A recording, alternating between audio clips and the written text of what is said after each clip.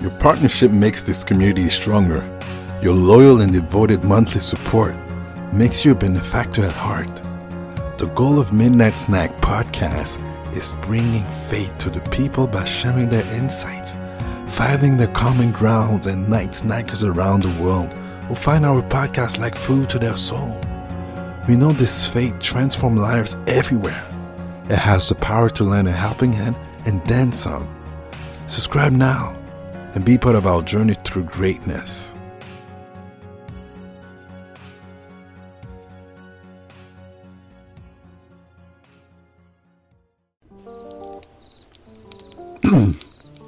Alright, this time on Midnight Snack, we have a rant, somebody venting, Lexi Fior,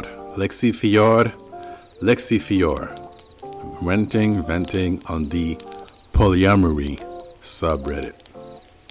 So it goes like this. Still pissed about the lack of equal rights. Midnight sex. Midnight sex. Midnight sex. Midnight sex. Midnight sex. Midnight sex. You're listening to Midnight Snack.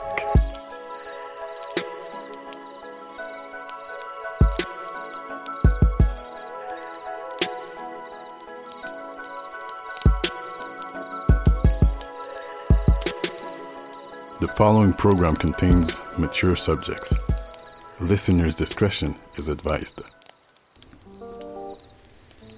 Alright, so Lexi Fior says, so for context, I have a polycule, currently 3 women. Alright. Am I the only one who absolutely hates it when something super romantic happens and you're getting those good intimate connection feeling? And then I remember we aren't allowed to marry, ever. In 0 countries. In 0 countries can we marry. It's depressing. It's heartbreaking. If I were able to body at rage not sure directed at what by I would. But it's just so depressing and ruins the wonderful romantic moments. Does anyone else feel this way? When we will have equal rights. So the post came back. I know many don't care about it, and I'm not looking to debate marriage with you guys. So please try and not comment things like that isn't what I'm talking about. And it's super disheartening to come to a poly group looking for support about something that is clearly inequality and be hit with 20 versions of, yeah, well, I don't care, so it's fine. You may not care, but others do. Have some empathy. Yeah, some people today, they either do or they don't. And your story here, I mean, I was actually trying to understand the angle of equal rights, but now I do. I was like, but we all can actually marry, but that's men, not women. So it makes sense what you're saying.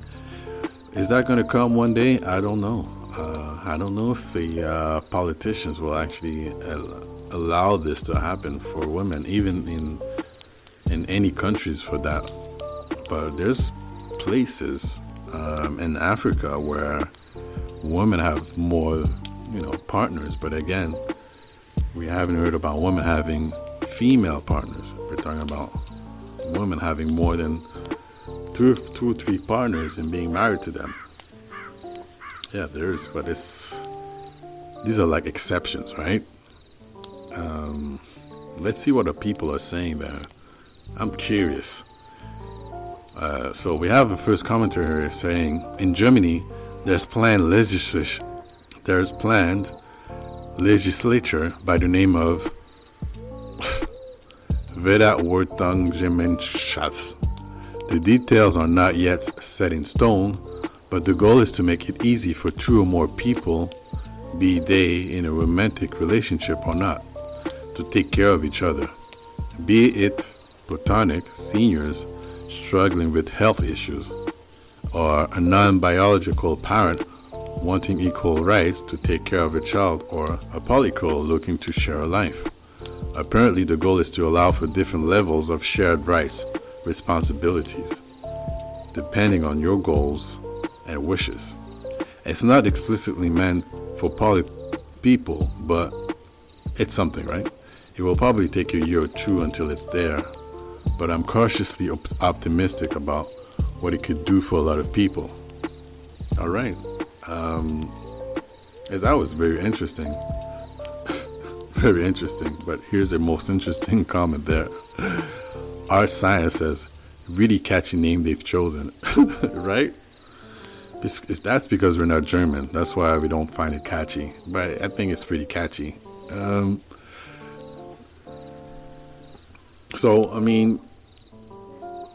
Germany seems to be progressive about this.